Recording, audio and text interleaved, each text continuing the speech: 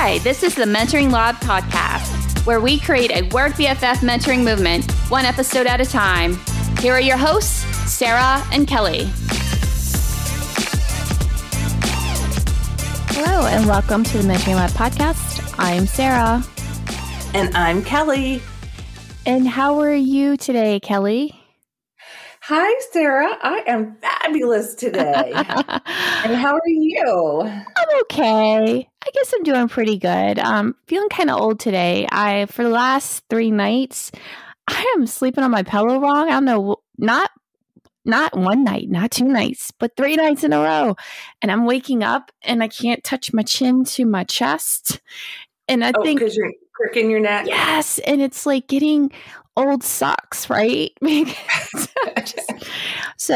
you're what, 30, right? Your 30s. Oh, I wish. I'm 40. I'm 40 and flirty and fabulous.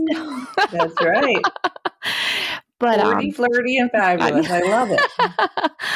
Yeah, I just made that up. But no, so I'm doing pretty good. I woke up with that and then just some sinus issues. And I'm like, gosh, getting older and just being more susceptible to life, I guess, kind of stinks. But other than that, I'm doing pretty darn good. So, well, awesome. All right, you ready to get into our weekly shot? Our win and our loss for the week. And for those of you who may be listening for the first time, or maybe just listen to the last couple of episodes, the Wednesday whiskey shot is something that Kelly and I initiated right from the beginning, day one, right? Yeah, indeed. Just a weekly celebration to our win from the past week, a loss, because it's just as important to celebrate our losses and learn from them and move forward. So without further ado, I will take after your lead, Kelly. All righty. So my win for the week is I recently discovered audiobooks from the library. And because I used to go and check out books like they were, going on a clearance sale or something. So I checked out an audiobook. It's a Michael Porter, Understanding Michael Porter's Great Power of Competition. It's a business book. And I listened. The neat thing about the library checkouts is you have a limited amount of time to read the book or they take it back. You know what I mean? It's not like I can extend it. I think in some cases you can, but my experiences so far is when your time's up, they take it. So anyway, so I finished, my win is I finished the audiobook. I learned a lot from it. And in fact, I went and checked it out again because I wanted to listen to a couple chapters again out of the book. So my win is feeling really good that in the crunch time with the book, I was able to listen to the whole thing and have them not snatch it back before I was ready. So that was good. And then my loss was I was in a meeting earlier this week, and the loss is actually feeling bad because I couldn't formulate my words fast enough. I had something to say and I knew what I wanted to say. But when it came time to speak, I felt like I stumbled on my words a little bit and I didn't quite get my message articulated as clearly as I would have liked to if I had more time to think about it. So I'm going to say that's my loss, is learning from trying to get that message communicated a little bit better on the spot, if you will. Okay. So my one for the week is I received a really nice email from a supervisor. I received it as well as a couple of my team members. There was some different informal briefs we had to give this week to senior leadership on some initiatives that our group has been working on, as well as there was a big initiative that was an engagement, like a special emphasis initiative that was put on this past week by one of my colleagues. And our supervisor just really took time to write an email to all of us and just really give us kudos on our participation and how we presented ourselves and how we're representing our office as well as our organization. So that was really nice. And then my loss for the week is, this is kind of funny. I think it's funny. Not sure if it's really a loss, right? But I'm just going to throw it in there. So usually I don't share too much or say anything on this, and this is not really a big deal, but kind of a big deal, is I lost 1.5 pounds this past week. So that's a loss, right? But I don't know if it's really a loss because it's not something I'm ever going to miss and I want back. But I'm just like, yep, goodbye. I will never see you again. See you later. That is a loss worth celebrating. And I remember from a weight loss program I did many, many, many years ago. And whether you realize it or not, 1.5 pounds is 6 sticks of butter. Oh, wow. Yeah. So imagine, 6 sticks of butter being on your body and now it's off. So that is something it's a loss and it's worth celebrating. So congratulations on your 1.5 pounds. Thank you. I liked it because it kind of put me over the hump of this 10-pound thing to where you go from a certain digits. I'm not even going to share that to like the lower digits. So I'm like, goodbye to that 1.5 pounds, but also goodbye to those weight digits before then, if that makes sense. Because I hope I never, ever freaking see you again. So. All right. So here we go to our weekly shot. This is my last week of doing just a shot of my green juice. So I will be joining you next week with whiskey. Yay! All right. And mine is some whiskey that you sent me, the Screwball. Oh, the peanut butter. Oh, it's delicious. Yes. So okay. Are you ready? Yes. Here's to our wins. Here's to our losses. Here's to one day being our own bosses. Cheers. Cheers. Ooh, that was yummy. That was really yummy. Yes, that is a delicious whiskey, if I do say so myself. Yes. Thank you for sharing it. It's better if it's chilled. We actually keep our bottle in the freezer. Gotcha. Yep. I'll do that next time. All right. So today we have another special, interesting, fun topic. We're going to be talking about going from colleague to supervisor, or how do you like to say it, Kelly? Quarterback to coach. There you go. So we're going to be talking a little bit about our own personal experiences from doing this, a little bit of our joys, a little bit of our fears from it, and then the dynamics and just trying to find balance, especially when you go from being a colleague to a formal leader in a group that you used to work side by side with. So that can be often difficult and challenging. So we're going to discuss that today. So kicking off with the joys, or what we looked forward to initially when we were becoming a supervisor. Do you want to start? Sure. I can vividly remember, Sarah, that I had all these visions. It's like when I first learned that I was going to be a supervisor, because it wasn't something that I had chased after. It wasn't on my things to do list. It just, the opportunity presented itself, and it was the next logical step in my career. So I remember just thinking about all the things that I could change, all the impact that I could have, all the differences that I could make. And I was so excited. And I want to say there was like a couple week window, because when you get a new job, there's always like 2 weeks before you start your new job. And I just remember butcher block paper on the wall, and I'm drawing stuff and I'm writing stuff and just planning out all these things that I wanted to be able to do, because I am in the business professional community and I love my business professional community and all the things that I thought I could do to help contribute to make this community better and help them to grow and to see the possibilities and empower them and encourage them and motivate them. So that was what was so exciting to me, going from colleague to supervisor. I can totally identify with that, because that was one of the things that had happened to me as well. Is I did feel excited about that. I still do feel excited about it, right? Is to be able to initiate change on a completely different level. So to initiate the change, and not only how we're doing business in my immediate office or my immediate division, but also organization wide, and maybe even more far reaching out than that.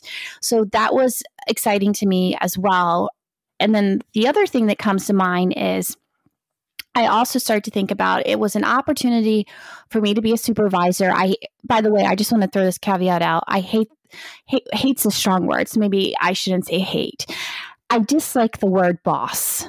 I just feel like it's kind of old school and it has a lot of negative connotations with it. So just wanted to throw that out there. Not really sure why I felt it was important, but I guess because sometimes a lot of times we often say supervisor or a boss. So the second thing for me was the opportunity to supervise the way that I always wanted to be supervised. And I think it's easier said than done, right?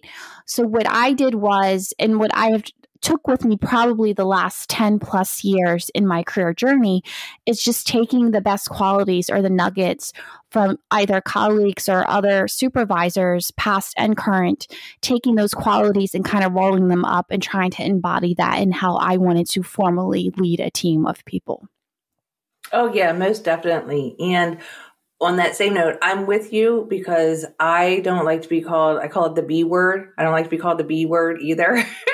The boss word. No. No, I don't. No. I look at it as a talent manager, and my team has adopted that, and they'll say, my talent manager says, because I think that's part of my role is develop them and to grow them. And part of that, what comes along with that is building the trust that sometimes you push them out of their comfort zone and they really don't like it. They get that feeling in their stomach where they're like, oh, I don't know if I like this. And I just say, you trust me as your talent manager. I'm not going to set you up for failure. I'm only going to set you up for success.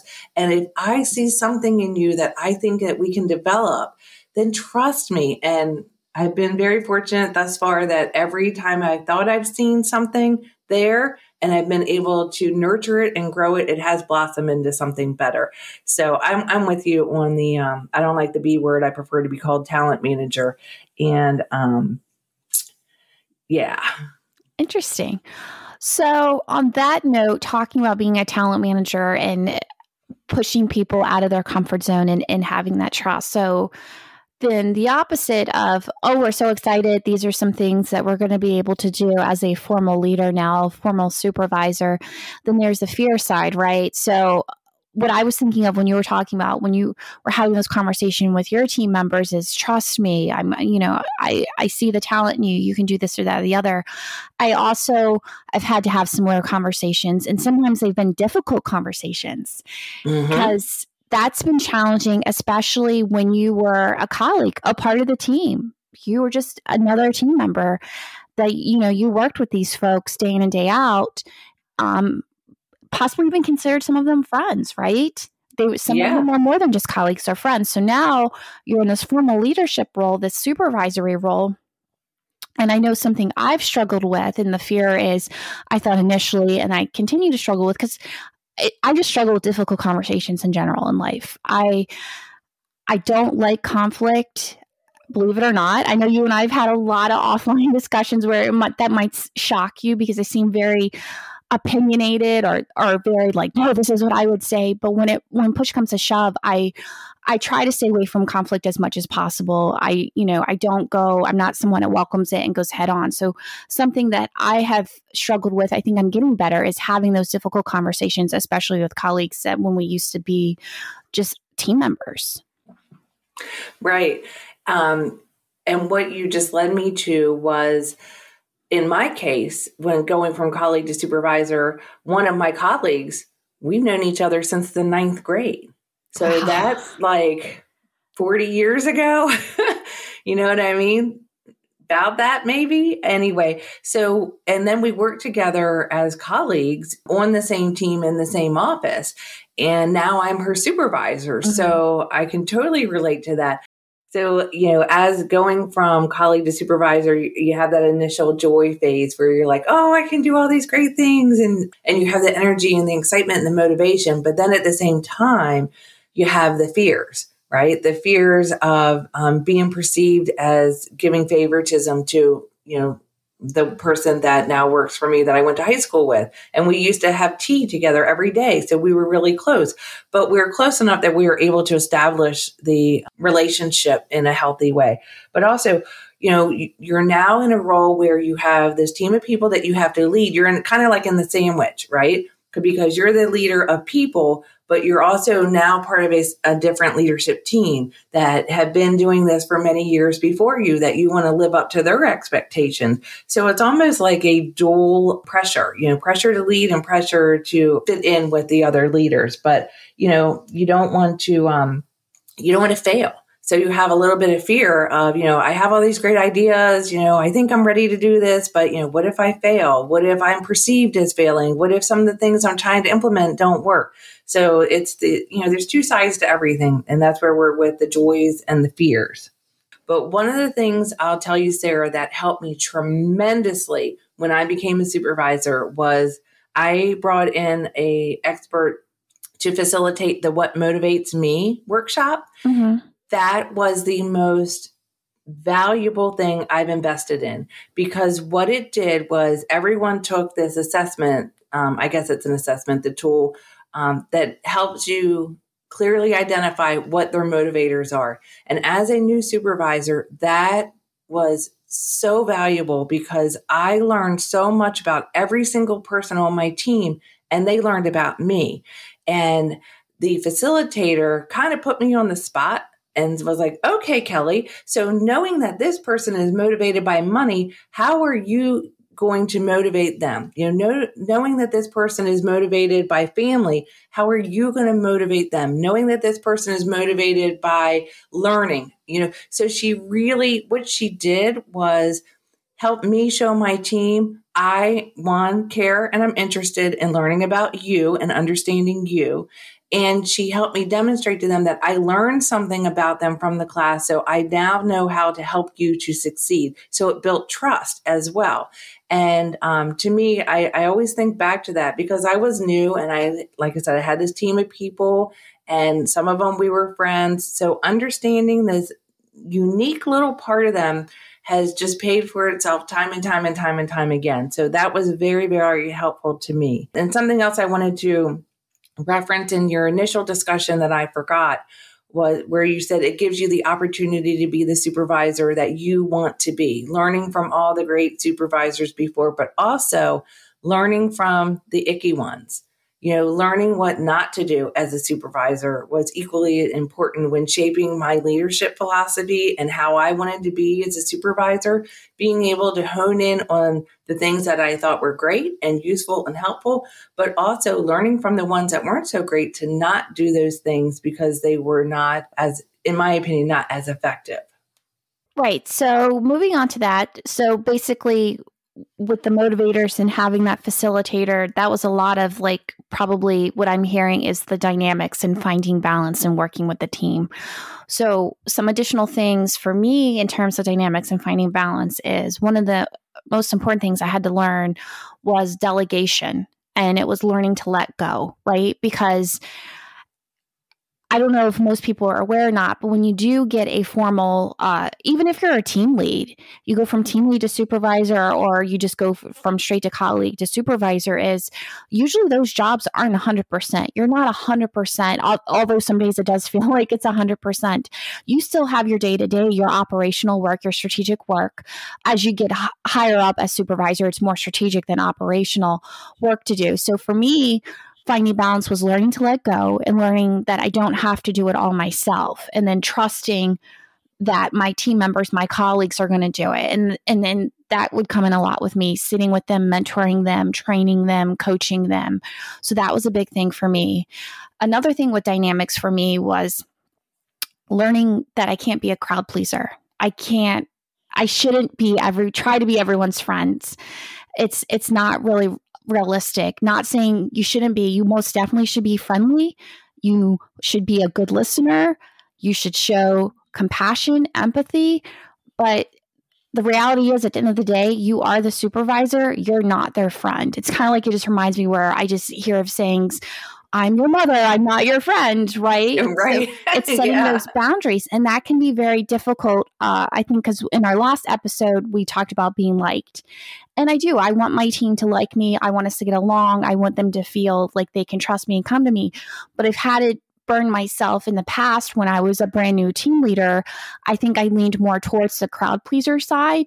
But I always had a philosophy, work hard, play hard, right? I've been very fortunate to have very strong team members, people who are really good at their job or are willing to learn it and be really good and contribute a lot. But we also, when we're in the office, we like to laugh, we like to joke, we like to have lunches together, sit with each other at lunch, talk, and just really get to know each other. And I did this even as a team leader. But sometimes that can be misconstrued. And your authority figure, or you're the authority figure, or you're authoritative, I think kind of can get pushed to the side sometimes. And I don't think people intentionally do it, but I've had employees where they ended up treating me more like a friend than a team lead or a supervisor. And it's actually kind of backfired for them and for me. So, yes, Sarah, with the finding balance aspect of a supervisor, something I just listened to on a podcast this morning, it was SOS, Skills of a Supervisor. Very useful tips which I think we also both learned in our CES training when we took that. But basically, as a leader, some key things, 3 key things I'll share is with setting the balance is set the expectations.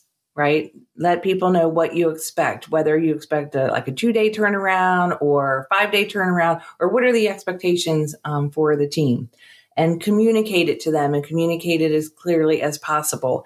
And then get the feedback on, how they're working, how the project's going, or what have you. So those are the 3 things with finding the balance. One is, like I said, setting the expectation, communicating, and getting the feedback. I like that. So to add on to that, I also encourage others when you're in a leadership role to encourage and also support an environment for open and candid conversations and disagreements, right? But there's also a fine line because sometimes emotions, feelings can get involved. So you want to encourage that environment, that dialogue, but there also has to be a line to where you're still maintaining that authority, that supervisory authority, especially if you're leading a team, if you're now the formal leader of a team that you were part of. And then the last thing I want to add on for the dynamics and finding balance is, it took me a while to learn this, but fair and equal are not the same thing. And what I mean by this is everyone should be treated fairly within your team, but not necessarily equal. And this is what I mean by that. So, for example, team members, we're all individuals, we're all complicated human beings, and we have different management styles and preferences. So people thrive better, like Kelly was saying earlier about learning the motivators of her team. What motivates them? How do they work best? So it's the same thing about treating people fairly. So learning their preferences for management styles, for learning styles, for recognition, what Kelly said earlier. Some people prefer to be recognized in email, a kudos email like I got earlier in the week is good enough. Other people like more formal recognition. Some people like cold hard cash. Right. I'm going to say like credit cards. Yeah, give me your credit card. Where others like some sort of certificate, awards. So things like that. Excuse me. Geez, it's just remember, fair and equal are not the same thing. Everyone should be treated fairly, but not necessarily equal. And then the last thing actually just came to mind is in terms of performance and work assignments as well. Depending on the strengths of your team members, not everyone can get the same amount of work or the breadth of work or the level of work or the assignments, because maybe they don't have the knowledge and skill. So that's another thing where, it may be perceived like some people are being treated better or not equal because of work assignments too. But again, that's going back to just making sure you treat everyone fairly, but not necessarily, that doesn't necessarily equal or doesn't necessarily mean equal, if that makes sense. Yes. No, absolutely it does. Because like you said, everyone brings their own uniqueness to the team, and you have to focus on the strengths that some have and the strengths that others have and blend it all together to, get the job done. Okay. So should we go ahead and wrap up with our mentoring advice for becoming a supervisor, maybe for those newly minted supervisors or team leaders or those considering? Yeah, let's do it. Like we started out this episode talking about the fears and the joys. They're normal, right? You're going to be excited and you're going to have your fears, but have the confidence in yourself. You wouldn't have been selected for the position if you weren't qualified and the people making the selection didn't think that you could do it. So ride those joys, minimize those fears, and have the confidence and just go do what instinctually comes to you to do. And more than likely, you're going to be just fine. What else? Focus more on your team than yourself, because without that communication amongst the team, the cohesion of the team, the collaboration of the team, you can't succeed if you are the only person running the show. So you have to have everyone on the team working together collaboratively to accomplish everything that you need to do as a team. I would say my last one, I'm just going to be blunt about it, is you don't have to be an asshole to be a supervisor. I know that's not part of my normal language, but I'm just putting it right out there that you don't. And I just know that in some organizations, there are some old style type of, I'm going to say icky leaders that come in arrogant and just think that I'm the boss. I got the power. You got to listen to me, slam the hammer, do what I say. They're like a dictator. Yeah. So you don't have to be that way. You can be a much more progressive style leader and just focus on the people, learn from supervisors that you've had before you, encompass those characteristics, and be the leader that you would want to be led by. I like it. All right. So my mentoring advice would be, there's a gazillion things I'd love to share, but so my top 3 things I think would be, number 1 would be to treat others how they want to be treated, which I kind of touched on that a few minutes ago. So it's really important to learn their personalities, to learn their learning styles, to learn how they like to be rewarded. The second thing is to leverage your team's strengths. And that kind of goes hand in hand, Kelly, with what you were saying earlier about motivators. So learn what your team does really well, learn what they do, okay, and then learn what they're really not good at. And do they really even need to keep doing that part of their job? Or could you leverage someone else in the team to do that? But also, like I remind my team, is as much as I love to leverage our strengths or our motivators, none of us have a perfect job. We can't do everything we enjoy 24/7 at work. And I've said it before and I'll say it again. We used to have this little whiteboard in the office that says everyone has to take out the garbage.